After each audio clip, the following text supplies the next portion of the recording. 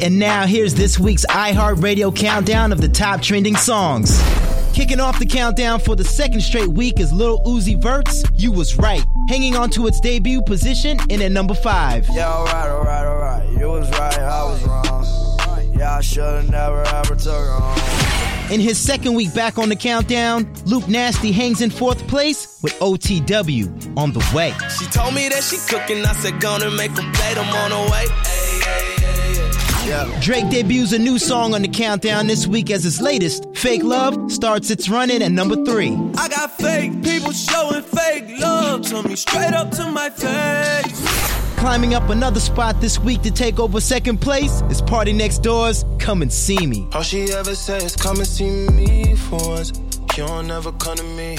And Ray Shrimmer's Black Beatles is back at it again, baby. Marks its 5th week on the countdown and its 5th week in at number 1. Black Beetle, cream seats in the Regal, rockin' John Lennon lenses, like to see him spread eagle. And those are your top trending songs of the week. Hear them all on iHeartRadio.